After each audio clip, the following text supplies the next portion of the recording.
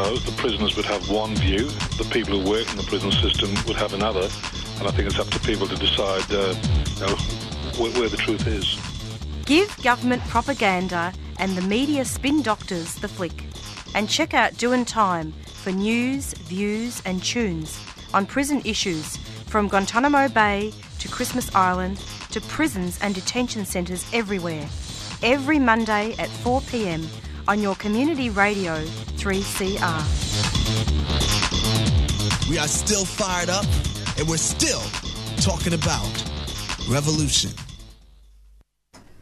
Hello and welcome to the Doin' Time Show. This is 3CR Community Radio, 855 AM on the dial, streaming live on www.3cr.org.au. And it's 4 o'clock approximately, and we'll be taking you through until 5 o'clock this evening. Just to repeat that, I believe that we had some technical difficulties there. This is the Doin' Time Show and streaming live on www.3cr.org.au. And we'll be taking you through until 5 this evening. This is Marissa, and there's Rob there as well. Hi, this is Rob. And he's been doing some work with us for the Doin' Time Show off and on when he can. First up on the show, we're going to be speaking with Cameron Lavery, and he's from Justice Connect. Cameron has been doing some wonderful work in relation to homelessness and justice issues in Victoria's first ever parliamentary inquiry. And we'll have Cameron on presently. I believe that he's the principal solicitor at Homeless Law Service, and I'll have him clarify that in a second. After that, we're going to be speaking with Uncle Jack, who's the most amazing Aboriginal activist. And Uncle Jack is residing in Victoria, and we're going to be speaking to him about an award that he won in relation to some work that he's done with prisons and other arenas. And then after that, we're going to be speaking to Alita, an Aboriginal woman from New South Wales, and she's going to be talking to us about Aboriginal deaths in custody and also about Transgender Remembrance Day. Hello, Cameron. Welcome to the program.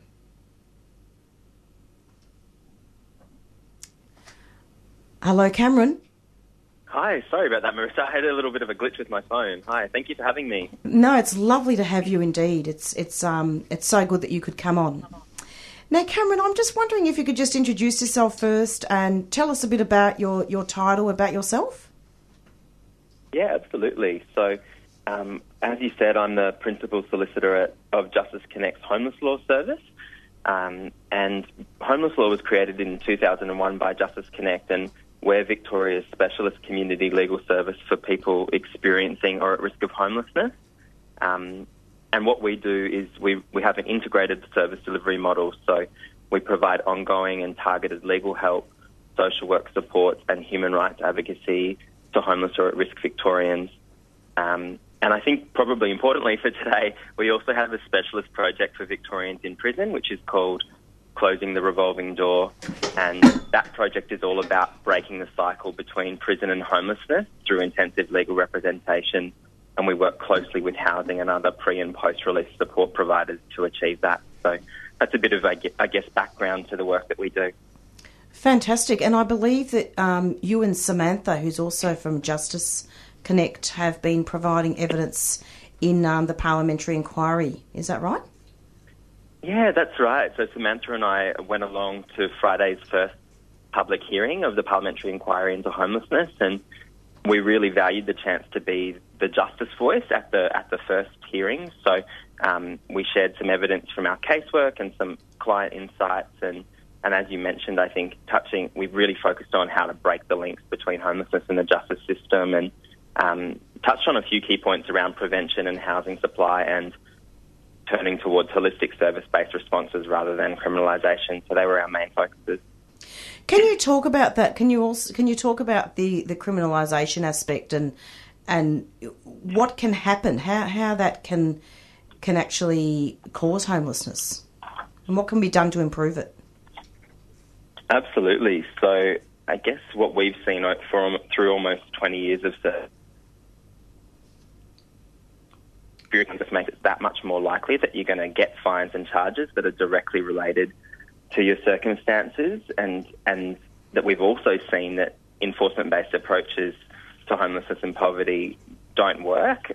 What happens is that people are getting fines and charges that effectively, we say criminalisation because they effectively criminalise social and health issues, and they keep people in homelessness, and they create barriers to people exiting into housing, and they stretch the already thin justice system's resources. So the idea is that we really need to stop criminalisation, and we need to go towards holistic and service-based responses. And I guess it's a really important thing to say there is that since we started back in 2001, homeless law has, one of the major issues we've helped with is something we call public space fines. So things like being drunk in public, begging and conduct on public transport, those kinds of fines continue to be a major issue for our clients, and we know that our clients also are facing personal and financial challenges that make it impossible for them to address their fines and charges without integrated legal help. And what we're trying to do is, through our lawyers and our social workers, help our clients to exit out, hopefully not get the fines and charges in the first place, but if they are entering the criminal justice system, helping them to exit out as soon as possible. And what was it like in Parliament, giving all that evidence? What was the response like?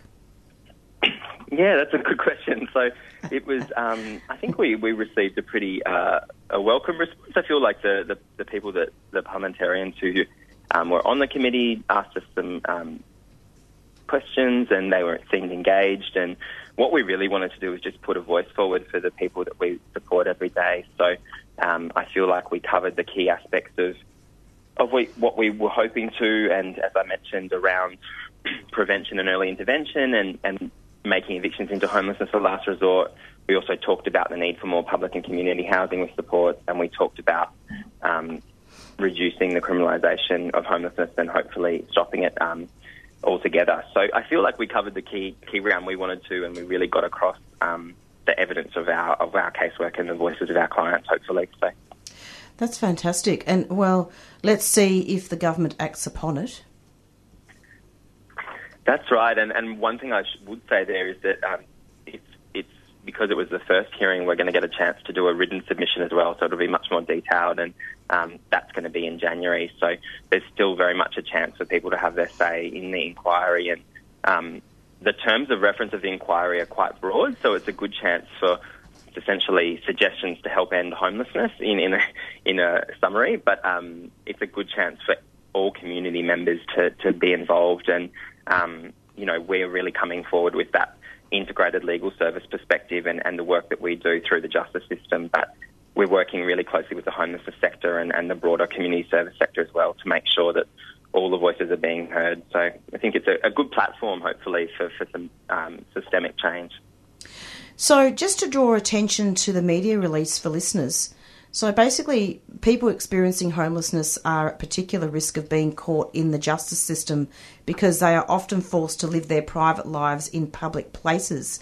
Can you talk about that and also highlight some of the things that Samantha mentioned in her presentation to Parliament? I couldn't hear you there, Marissa. I'm not sure if you can still hear me. Yes.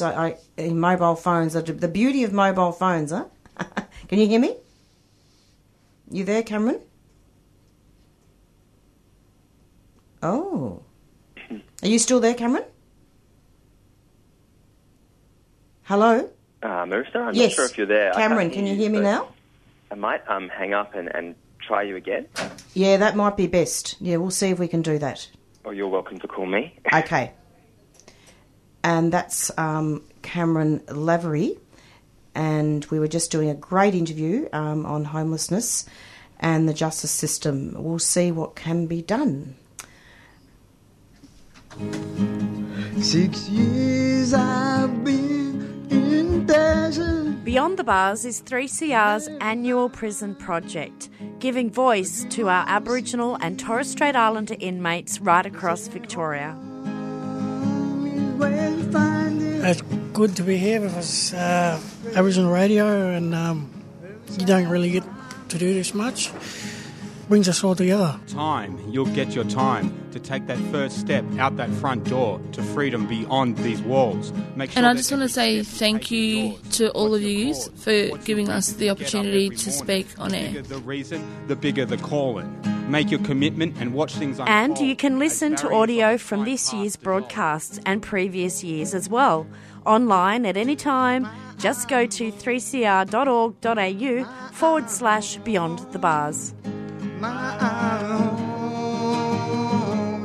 But also, while I'm here, I'd like to say thank you for coming, helping, giving us a chance to do this. It's really good, you know. It's been going for a while now. Hopefully it keeps going. You know, like it's good that we can do this and get our voice out there as prisoners. We can't blame everything on the external, so let's stop looking for it in the hands of the persecutor, because real power comes from here and it comes from family.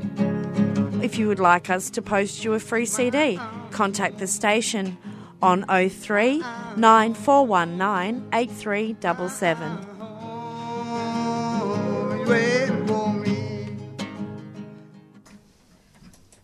And you're back with the Doing Time show, and I'm hoping we have Cameron back on the line. Hi, Marissa. Sorry about that. I don't know what happened. It must have been something to do with reception, phone reception. Yeah, good. Yeah, sorry about that. Well, it's Not at all. That's all right. It's approximately 4:11, and in case listeners have just tuned in, you're listening to the Doing Time show, and we're speaking with Kevin Lavery from Justice Connect and Homeless Law, and he's the principal solicitor. And we also have Rob joining us in the studio as well. Now, you know, where were we? We were talking about homelessness, and I was just asking you the question when we dropped out about the connection between the justice system and incarceration and homelessness. And I was going to ask you to talk about Samantha's presentation in Parliament as well. Yeah, absolutely, Marissa. I'm happy to do that. Sure. And also your contribution. You know. Yeah, absolutely. Yeah. No, absolutely. Yeah. It was Sam that focused on this part of our presentation. So I guess what we'd say is that the starting point for us in terms of improving justice system outcomes for people experiencing homelessness is that we need to reduce the reliance on enforcement-based approaches to homelessness and poverty. So we had a few suggestions at the hearing that to do that, and I don't know if it's useful to touch on those now, but that's right. So we suggested that the state government's move to decriminalise public drunkenness was a positive one, and to replace it with a public health response. And we suggested using that as an opportunity to go further and decriminalise begging. So we see a lot of these, poverty-related offences on the books. When they're there, it's a risk that they'll be used and used in a way that disproportionately impacts on people experiencing homelessness. So that was one of our suggestions we made. We also talked about the idea of police and enforcement officers being used as first responders more and more to homelessness, and that moving away towards a service-based response and something called a protocol for people experiencing homelessness, like the one that was used during the Commonwealth Games, is the way to go, and we're going to talk more about that in our written submission that we make to the inquiry. And we also talked about the fine system and the fact that there were a lot of positive initiatives put forward through the fines reform process recently, but every day Justice Connect clients are still facing crippling uncertainty about their fines because the system's just not working in practice. And we talked about the fact that we want to see the special circumstances listed at the Melbourne Magistrates Court continue so people can get therapeutic outcomes with their fines and they can exit the system. And then I guess back to more specifically around the breaking the cycle between homelessness and prison, which is a big focus for us as well. Yeah. We know that people who've experienced homelessness are more likely to interact with the justice system, and they're more likely to have ongoing reoccurring interactions. And we talk about housing being a critical factor in breaking that cycle. So I'm sure you're well aware that the recent Australian Housing and Urban Research Institute report on the health of Australian prisoners found that nearly 1 in 3 people entering prison were experiencing homelessness. And it's incredibly disproportionate to the amount of people experiencing homelessness who that disproportionality reflects how many people are also experiencing interactions with the justice system, and that there's a couple of key points there. One is that Victoria's current bail laws are having an unintended and disproportionate impact on people experiencing a risk of homelessness. So our remand population continues to grow, and that we see that police are more likely to place a person experiencing homelessness on bail, even for minor offences. So we need to see reforms in that space. We also talked a little bit at the inquiry about preventing homelessness for people exiting prisons. So the overrepresentation of people experiencing homelessness going into prison, more than half also expect to be exiting prison into homelessness. And through homeless laws, through our work directly, we have a specialist focus on providing prisoners with tailored legal help and post-release support so that they can access housing on release.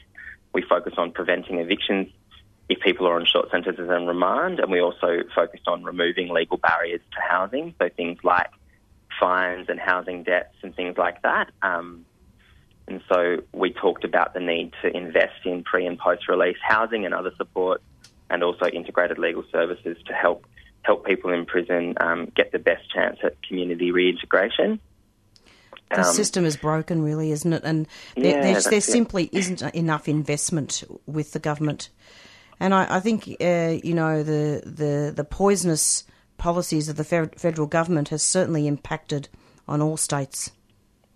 And we see that very, very much so at Justice Connect in terms of, I mentioned it at the start, but the idea of housing supply. So there's just not enough public and community housing with specialised support for vulnerable Victorians, and that's the same whether you're exiting prison and hoping to either keep or access a new property, or if you're in the community and you may be exiting homelessness and trying to find some stability. We know what a difference it makes for our clients to have community or public housing, and with that kind of holistic support available. And in the inquiry, we actually called for 6,000 new public and community housing properties to be built each year for the next decade to meet demand. So it's a real priority for us and for the homelessness and housing sectors that supply issue, that really systems level issue gets addressed. Yeah. Also, I've noticed that. Can you hear me, Marisa? I can. Yes. It's a little bit soft, but yeah. Yeah, just speak up. All right. I noticed that since the current government has cut back on the budget in regards to services, there has been an increase of homelessness, and I think you think that's been a contributing factor to that as well.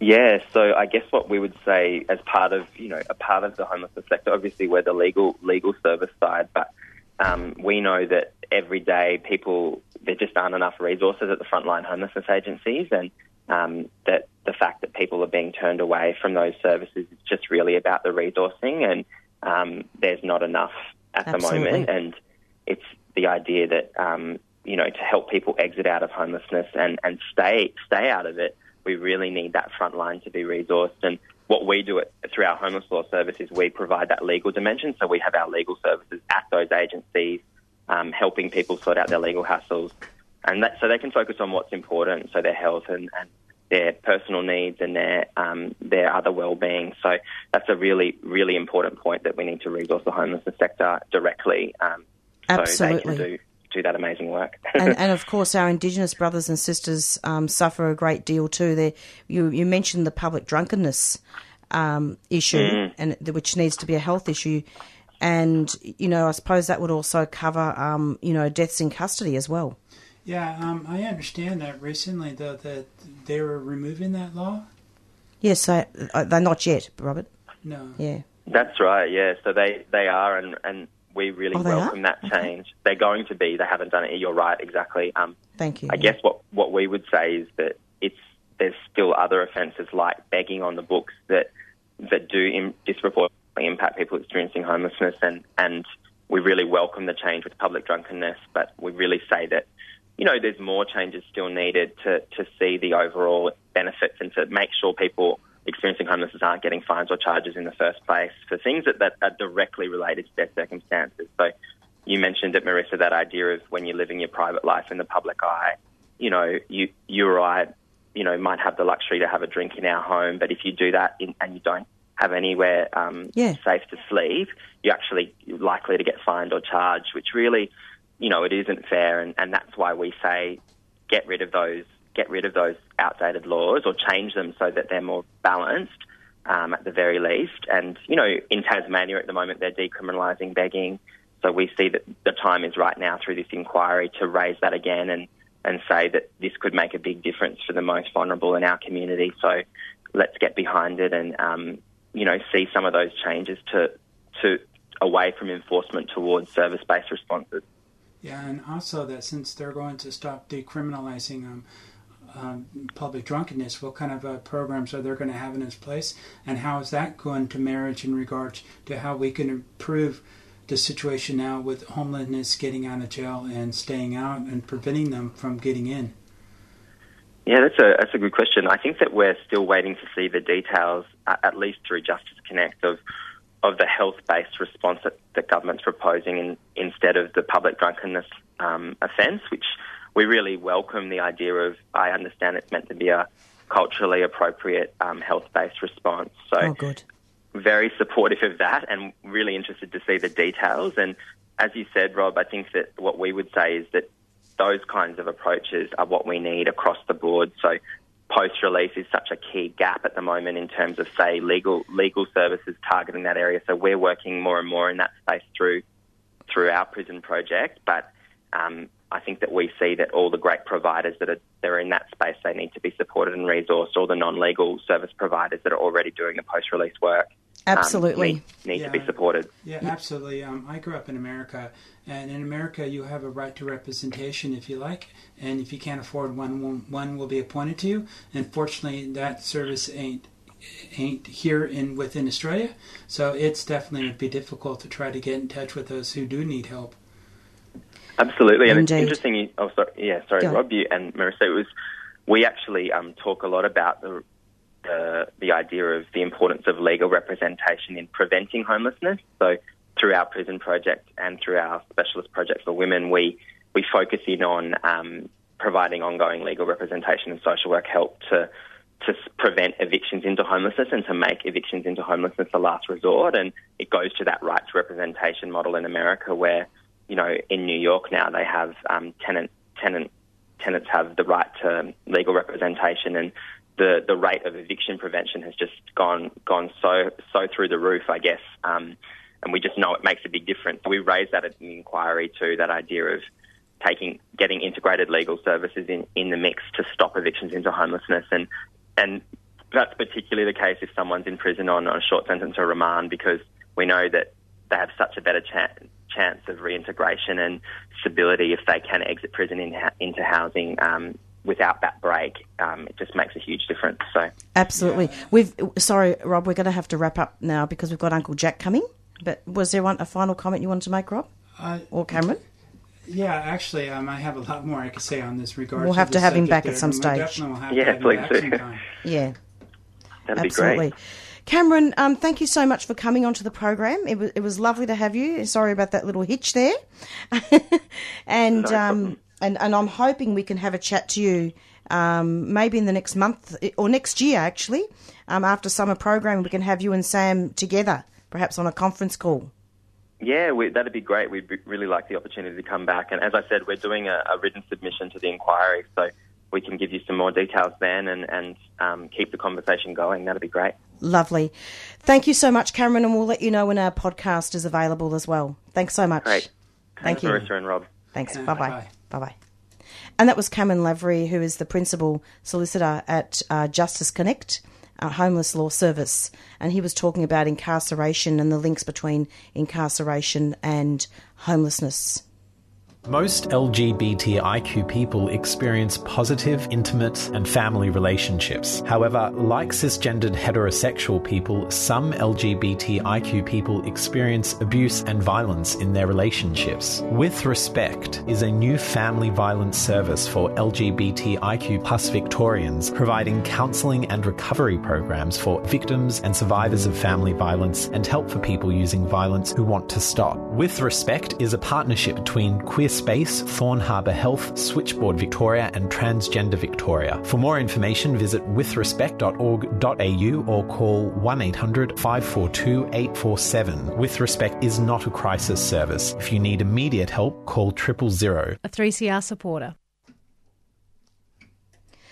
And you're back at the Doing Time show, and I'm hoping Uncle Jack is still there. Hello, Uncle. I'm still here. Thank you. Uncle, thank you so much for coming onto the show. Listeners may be aware, may remember Uncle Jack, who has been doing a lot of work with prisoners. Can you tell us what you've been doing lately, and a lot of acting stuff and films and everything? And you've just won an award. Can you tell us what's been going on, Uncle? Oh, right. Okay. Well, to kick it off, I did win the male recipient this year's Red Oak Lifetime Achievement Award from the ATSI Board of the Arts Council of Australia, the Aboriginal Torres Strait Islander Board of the Arts Council, and so it was an honour and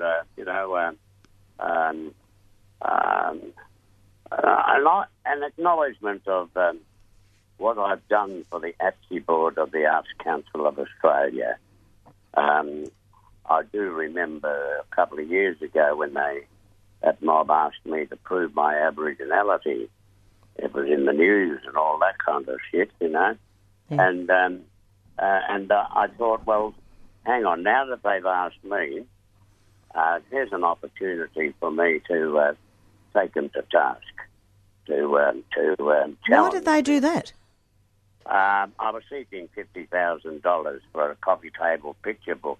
Okay. Neil Thornton Wilson and myself wanted to produce, yeah. and so I was in the second week of rehearsing for Kate Grenville's Secret River at Sydney Theatre Company at the time, and so by the end of the by the start of the second week, I had decided to pull up stakes out of Sydney and come back down to Melbourne to hook up with a legal Fitzroy Free Legal service and start challenging Arts Council of Australia, the ATSI Board, I mean, to get them to desist from asking people to prove their Aboriginality if we're seeking dedicated Aboriginal arts funding. So I took my leave from Sydney Theatre Company, Kate Grenville's Secret River production, and I remember Kate Blanchard coming down and whispering in my ear. He said, Uncle Jack, the Sydney Theatre Company and I totally support your stance. It's about time, and thank you very much for pulling out in plenty of time for us to get another person. So it worked well for me. So I came down to Melbourne, hooked up with Free Legal Service, and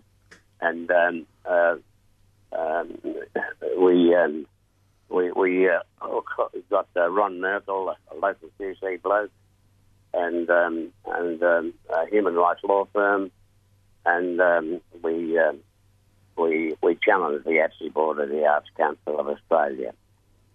Nobody had ever run a case like this before, and so I was able to direct them how to go about doing it. The basic concept is that we needed to understand what's happening here. You know, I've been hearing, so many people's dreams in the arts, desert artists, songmen and women, playwrights, actors, and etc. have been confounded with this insidious policy of Aboriginality.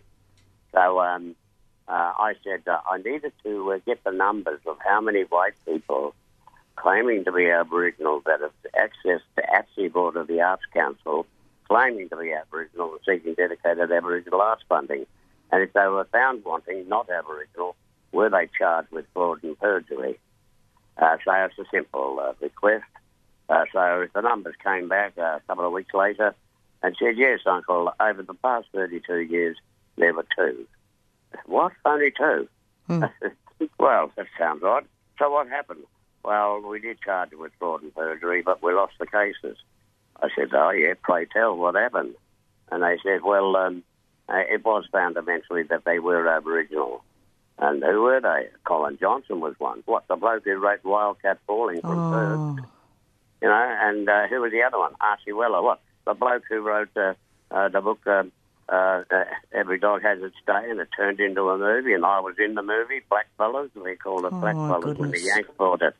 And so what happened? We had to pay them some money for that, compensation. I said, so you're telling me that there are no white people accessing the Arts Council of Australia, the ATSI board of the Arts Council of Australia, claiming to be Aboriginal when they're not? And he said, well, look, I know for a fact that people in the arts, white people in the arts, wouldn't have the temerity, the cheek, the gumption, claim Aboriginal when they're not getting Aboriginal funding. They just have to go to the ordinary Arts Council and, Yeah, look, it's all about, isn't it, money and colonisation, jumping through hoops. Now, Uncle Jack, I just... No, the point was... What is... Really yeah. That the point was that you have to desist from racially vilifying our own people. Correct. Racially vilifying our own people by asking us to prove Aboriginality. When they asked me, I felt as though I should retire from the field and and work a little bit more harder for prisoners and etc. in Victoria. It's demoralising. It is demoralising, and I was very despondent there for some time. But not now. Ron Merkel said, no, Jack, we get them to stop asking people to prove their Aboriginality. You're standing on solid ground. And so it eventuated that within 8 months they pulled that part of the policy. Now, I had to educate them that the future generations aren't, they'll be red hair, hazel-eyed, blonde hair, blue-eyed.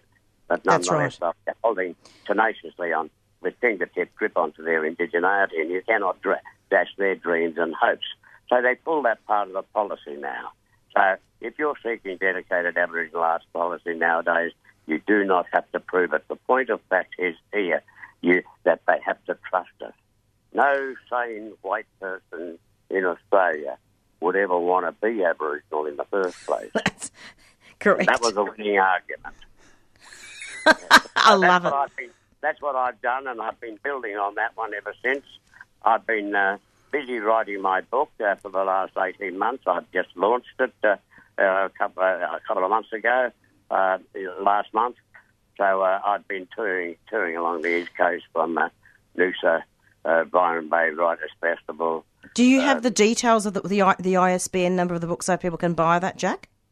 Well, you can go to Dimmit's or Reading's bookstore, and it's called Jack Giles, a Born-Again Blackfella. It's selling well. I've done the library talks in New South Wales and down here in Melbourne, and it put bums on seats at the libraries. I get unleashed for 45 minutes to talk about the book and the fact that once I had jumped off the methadone, the drugs, and etc., I was totally rewired that I could recall a lot of things and put them down into a book. So there's Absolutely. an audio book coming out shortly too. Audio, yes. Fantastic. Now, I just wanted to kind of extend your time a little bit more on air. Rob, I'm wondering if you could step out and let our next guests know that it will be about 5 minutes late. Could you let them know at reception? Yes, I will. Yeah. So Uncle Jack, you've been in prison, as we know, and you've done a lot, and I believe you've been doing some workshops. Well, not so much workshops. I've been going in as a right old geek to see what's happening, what's in the lay of the land in prison, Fulham Prison.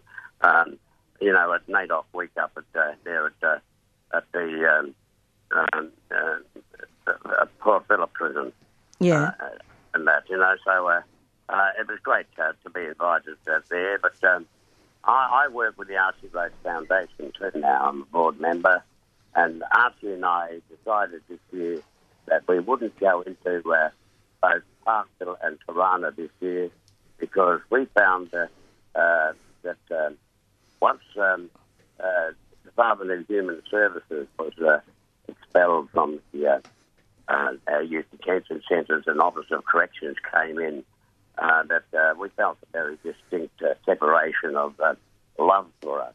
We didn't feel as though we were welcomed into those two youth detention centres. So we had said that I said to the board, I said to RC, let's hang on until this Makarrata with Daniel Andrews, this treaty that we've got underway, comes into focus also next year.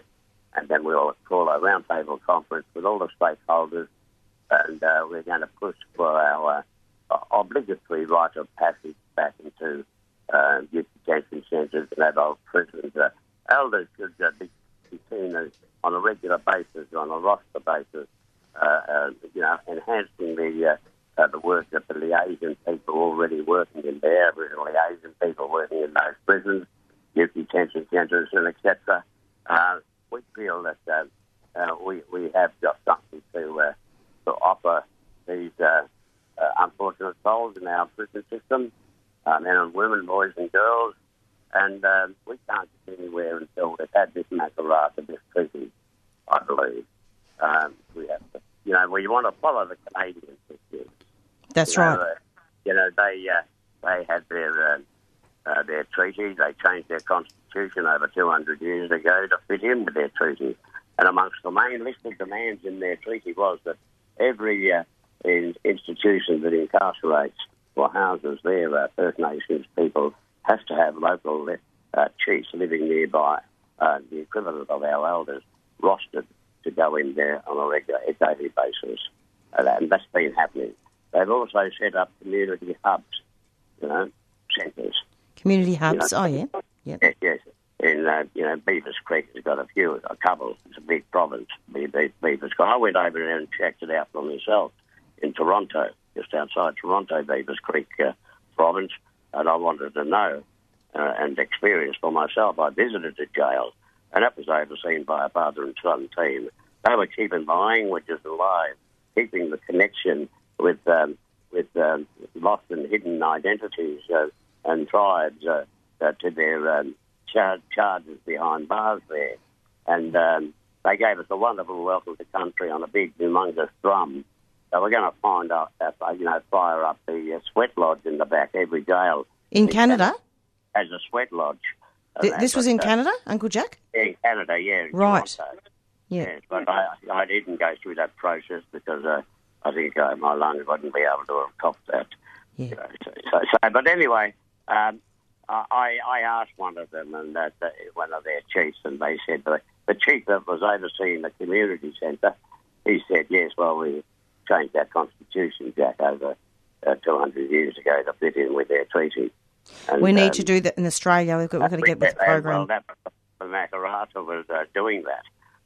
So Australia still isn't ready to come to grips with its Indigenous population, to make definite policies, etc.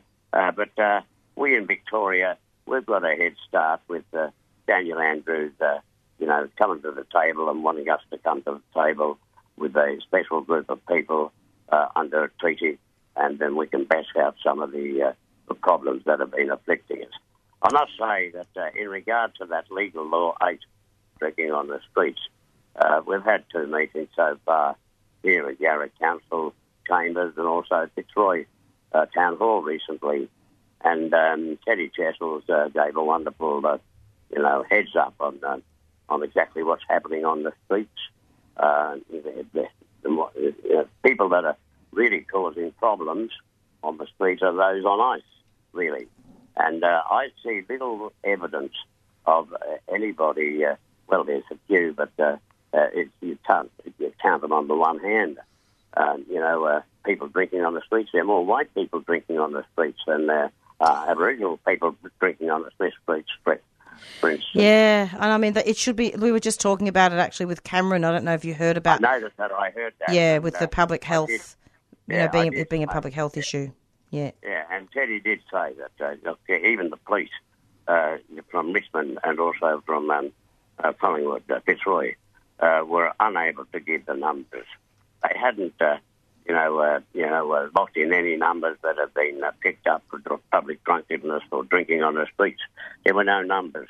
And if you've got no numbers, then for us, the ordinary Joe Blow, it doesn't seem to be worth their efforts in that. And we feel that they're going a little bit too hard. Absolutely. Now, Uncle, we're going to have to wrap it up there because we're running late for our next interview. But we really wanted you to come on, and I'm hoping I want to speak to you off air actually about maybe your book becoming an e-book for blind and vision impaired people.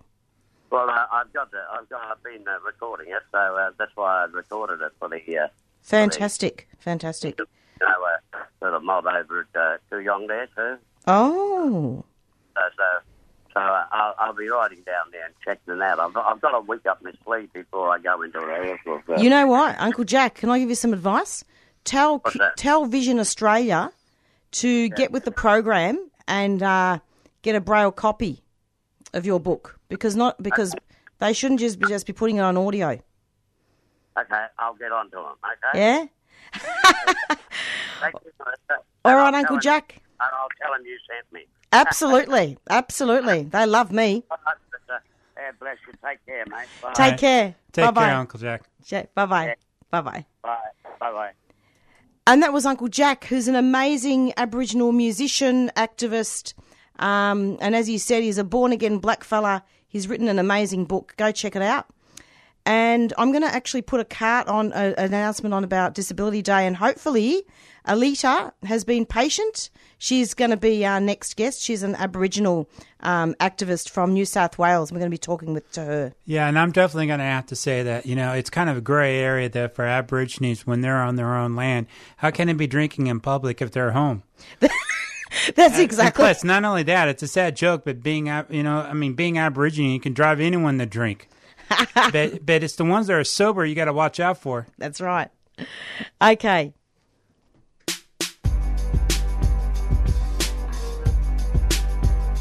Tune in to Power from the Margins, 3CR's broadcast for International Day of People with Disability on 3rd of December.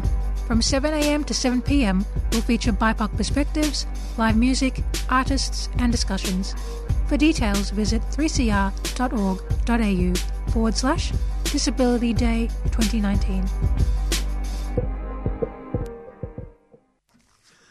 And next up, we've got Alita, who's going to be talking about Aboriginal deaths in custody, and she's also going to speak about how she got a rally organised for Transgender Remembrance Day. Hello, Alita. Welcome to the program. Hi, Annie. How are you? Good. You're on air. You're on air, Alita. And and we're just going to alert listeners to the fact that there may be some Aboriginal and Torres Strait Islander people that come up that have died, and also there may be a little bit of a language warning. So if you don't like it, turn your radios down. Hi, this is Rob. Turn them off. And Rob's here too, joining us, who's also done some work with us. Alita, can you start off by telling us what land you're from? Yes, I'm a Warramai Burepai Dungbatty Wiradjuri woman, and my people come from Taree, Karua, Cowra and Kempsey. Oh, that's fantastic. So, Alita, can you just tell us, because we were talking off air about the fact you wanted to talk about Veronica Baxter. Can you tell us a little bit about her? I believe you were incarcerated at the same time that she had died. Is that right? Yeah, Veronica Baxter was like a sister to me. To me, Veronica Baxter was Paris. Back then, in the system, I was put in jail with Veronica, and I was put in the cell next to her, and that was at MWC, Sydney Metropolitan Remand Centre, and that was in Sydney. That's near the Silverwater Women's Jail. So they sent us to a men's jail. So you and Veronica are transgender? Yes, we are. Yep, go on. We're both transgendered Indigenous sister girls, and we were both proud of it. Yep. So they put us in a men's jail, which is very unsafe to do back in the 90s to us girls. But what had happened as a result, they come to my cell one day, the night before, we'd always say to each other, I love you, Susie, good night, babe, love you too, bub. And we'd have a little chuckle and go to bed. The next morning of that night, they come to my cell, and they were standing at the front of my cell. There would have been about 5 screws or 6 screws, and they had a sheet in their hands. And they put the sheet over my head and told me that something really bad had happened, that I have to walk past Paris' cell, and don't look, basically. So we walked past Harris's cell and things got the better of me, and I took the sheet off and seen my sister tied to the end of the bed with no clothes on. All she had on was underwear. That's horrible. So that's what I do now. Since then, I haven't seen a jail cell since 2003. I'm a trans activist now. I'm Aboriginal Black Deaths in Custody activist, Aboriginal activist.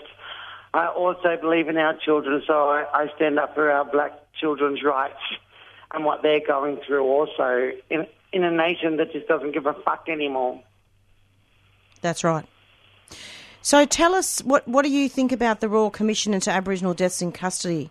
The recommendations haven't been upheld. Well, I honestly, they're just diddling us around because they know that with all that, there's too much for them to handle. There's going to be way for them too much to handle. I'm going to be claiming, I'm going to be going and talking, I'm going to be moving some things to help get some rights, rewrite some wrongs and make it right. Absolutely. And it's interesting because, I don't know, do you remember Uncle Ray Jackson, who passed away a couple of years ago? Yes, I do. He was actually, as you know, a very strong advocate for deaths in custody. Very strong. Very strong. And Uncle did a lot of work for Paris or Veronica Baxter to hear her voice, get her voice heard. And one of the things... Well, you're giving me goosebumps. Yeah, so am I, actually. And one of the things that came up in the commission and that he really drew attention to was that, there should not be any hanging points in cells. No, there should not be. Now, she was tied to the end of the bed.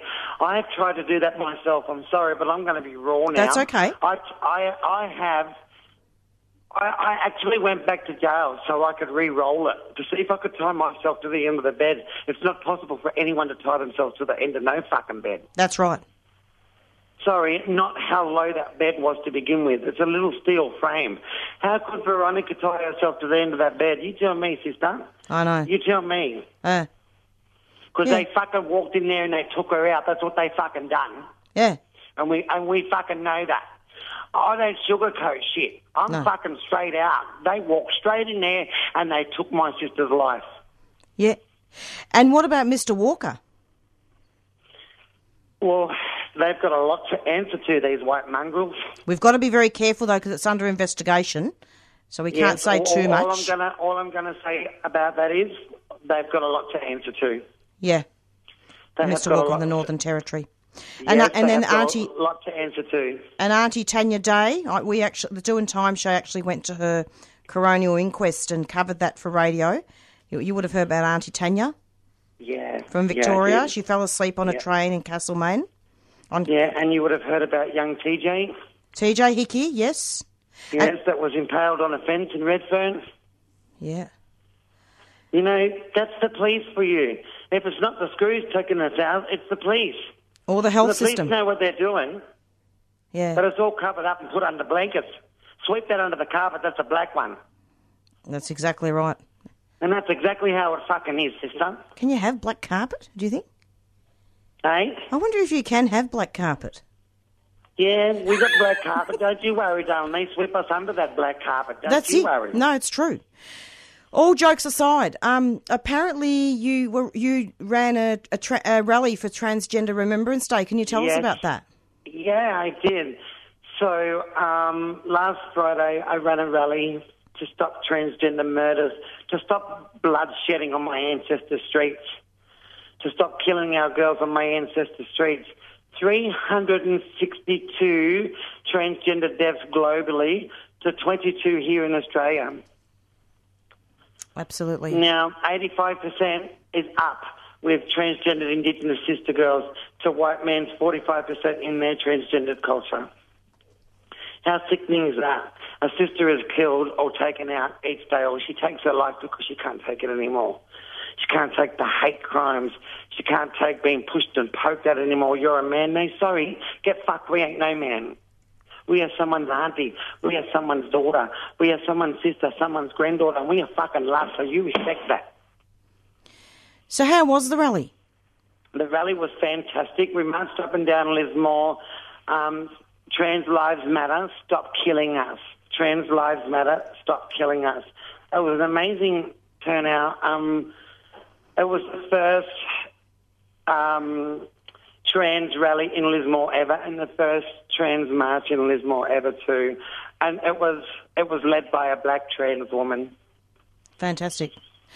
And I really wanted you to say that on radio. I thought it was really important that you talk about that. Now, with the deaths in custody, Alita, what's the thing that really stands out for you? More cultural training in jails, more cultural training with the police, put action plans in place with the police and with the jails.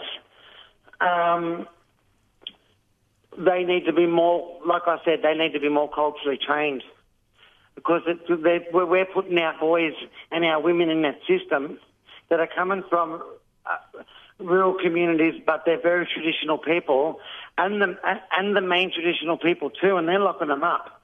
Yeah, but shouldn't we also have more Aboriginal representation as well? Yes, we should have more Aboriginal representation. My fight with that is that if I could fight for this, and I would, I'd go in back for an Indigenous prison run by Indigenous guards. Wow, okay. Run by Indigenous guards to keep our families safe while they're in the system. An old farm, purchase it. Go and purchase it and turn it into a black jail so we can look after our men and our women in there. Yeah. Yeah, definitely. No, so they're it not needs to be dying more anymore. diverse. They're under our farm, and we're not taking them out because they belong to us. That's right. And we're keeping culture while we're in there. They can do their paintings. They can keep their language. They can, everything they want would be in that correctional centre for them, because when they go into the white systems, there's nothing available for them. And a lot of these men and women love their paintings. They love their cultural food. There should be also cultural food available for them, because a lot of them that are getting locked up are used to that cultural food but get sick because they've been fed the wrong food. They've been fed white man's food and they're not used to it. Yeah. Not only that, it's about the whole holistic health. A lot of those people that come in there are sick, problems with alcohol, problems with drugs, stress in life, and it goes on. Well, that's why I said get a jail. Let's get some funding. Let's get a jail for them. So at the same time as doing that, we can help them get off the drugs, get their lives back on track, help them with their families, Exactly. It's not only just help them all get back on track, because they've busted their families by going to jail and things like that. So they're not getting along as well as they should be. I mean, why do people actually go on drugs and alcohol in the first place? Because of transgenerational trauma. That's exactly right, because they've been fucking traumatised at such a young age. I mean, look at Archie. Look at what happened to Archie Roach. Exactly. I mean, he's a great musician, but he had a really tough childhood in the stolen generation. I'd like to mention a man while I'm here on the radio here. I buried him last year. His name was Cecil Bowden. That was my uncle. Really? And he was one of the first stolen generations. He went through Bomaderry Children's Homes and the notorious Kinchela Boys Homes. So I think there needs to be things put in place regards to that too, because there's a lot of older men that are still traumatised with the fact that what they went through. Money doesn't fucking cover that. Sorry, you can pay us out as much as you want, you bastards. Money don't cover the pain. Money don't cover the fact that they sat at the back of a car while their mother and father were screaming and running after that car. Could you imagine that little boy sitting in the back of that car screaming because he couldn't get out to run to his mum and dad? Yeah. And then gets put in Bomaderry Children's Homes and gets treated inhumane, and then gets sent to the notorious Kinchela Boys Homes in Kempsey. So you could imagine what life would have been like just for Cecil Bowden alone. Yeah, look, and what about you, sister? Are you from stolen generation? No, but I've seen all my uncles and aunties go through stolen generation. Well, you are technically anyway. Well, I am technically anyway, sister. Yes, I am. Because you would have suffered those consequences. You would have taken that on, on a spiritual level and ancestral level. I really did, because there was times when Uncle Cecil was interviewed. I'm very sorry. Yeah, that's all right. That's all right. I know. It's horrible. I That know. he was interviewed. Yeah. And the stories that came out of that old man's mouth was horrible. Oh, it's incredible. I know, Alita. I know. I felt his pain. Yeah, I know. So, you know. Yeah. Alita, you know what? I'm hoping that, if this show has brought up stuff for you, have you got someone you can talk to when we finish here? Yeah, no, all good. She knows how to shrug it off within a second, but I always get upset when I speak about Uncle Cecil because he was such a powerful man. Oh, he was a very such powerful. a powerful man, and he was a very, very powerful man. And, I don't mean to say it this way, but he didn't like white men. Yeah. Because of what he'd went through in the homes. I used to line them all up at Kinchela Boys' Homes. Line them all up, right? There'd be about 150 boys lined up in a row at notorious Kinchela Boys' Homes. They'd be all lined up in one row. Yeah. Now, if one boy played up in that line, that boy would have to get out of that line and go to the first one, get flogged by the first one, second one, third one. He'd have to get flogged by that whole line. With a whip. That was in that line because the white teacher said to do that. With what? With a whip? No, the boys would just get into him and bash him. Oh, to bash him. Sorry. Yeah. The bashings. That's so they'd terrible. be all lined up in one line so this kid could walk past and get bashed by every single kid that was in that line to begin with. It's really awful. It's there needs to be a lot of healing done between black and white. Yeah. Because there's no trust. Uncle Cecil done a painting. And I've got the painting. And in this beautiful painting is... they look like logs, Mother Earth and Father, Aboriginal Mother Earth and Aboriginal Father Earth, and they're laying down the bottom of the painting. You can see their faces, they're beautiful. Yeah. And then you see the notorious Kinchela Boys shed and graves with the Aboriginal baby souls coming out of them graves that they buried there at that place. There was little souls that were killed there. Of course there were lots of massacres. There was a lot of bloodshed there at Kinchela Boys' Homes. There was a lot of bloodshed there at notorious Bomaderry Children's Homes too.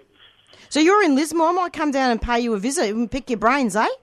We'll do some that'd be recording. Awesome. Yeah. Oh, I've got a lot to say, darling. Great. One of my aunties, she's one of the famous, well-known first activists here in Australia, Mama Shirl. Oh, yeah. But you know what? We're going to have to chat another time because we've got about a couple of minutes left and our next show is going to come in. So, okay, darling. Alita, it was fantastic meeting you, and I say that on behalf of Rob as well. Darling. Yeah. Awesome, babe. And I'm glad I could sort of put a light on some of the things that are happening in our communities when it comes to jails, when it comes to our transgender girls and being murdered and put in the wrong systems. Yeah, definitely. We need to bring a light to the darkness. It was nice meeting you. We do. Nice meeting you too, babe. Have an awesome day. You too, and we'll talk again very soon. We soon, babe. Awesome. Thanks, Alita. Bye, sis. Bye, sis. Bye-bye. Bye-bye. Bye. And that was Alita, Aboriginal activist, transgender activist, Aboriginal, and speaking about lots and lots of issues. Thanks a lot to our guests for speaking with us today. We better go because Beyond Zero is up next. We're going to be going on with our theme song now, Black Fella, White Fella from the Rumpy Band. Tune in for the Doing Time show every Monday from 4 to 5. Thanks. Bye from Marissa and Rob. And bye from Rob. Bye. Bye.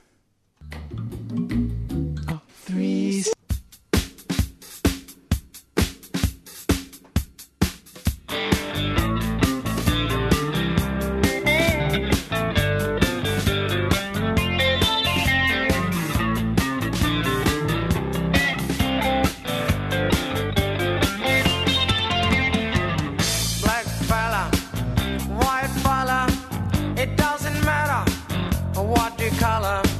As long as you a true fella, as long as you a real fella.